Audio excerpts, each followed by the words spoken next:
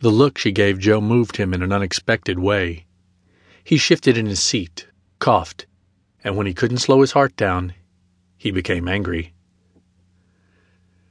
Joe turned to the interpreter, George, his finger pointing at the short brown man. "Tell her that this is unacceptable. We don't pay her to do nothing." His digits shifted to the woman as he finished the sentence. George translated Joe's words into Arabic, and the woman's face scrunched up for a split second. Creases spreading, disappearing. Joe ignored her demeanor, pulled out half the usual money, and handed it over to her. She counted it, then shot him a look of hatred. He felt a surge of pride at having defeated his weaker self. "You really think I don't do enough this week?" she asked him in a heavy accent when George left to get the car. Joe looked at her.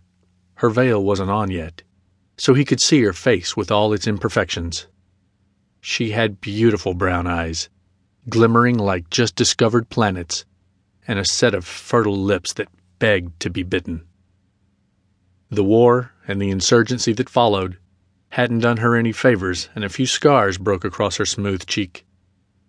But it was those big brown eyes, flickering with a wisdom he felt he had never experienced, to which he now felt himself addicted.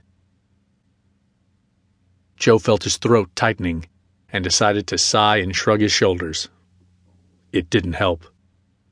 A feeling was tearing out from inside him. It told him that any distance from this woman was too much. This was weak thinking.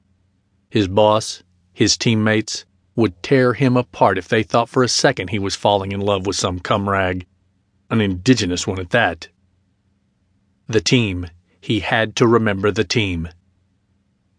And his woman.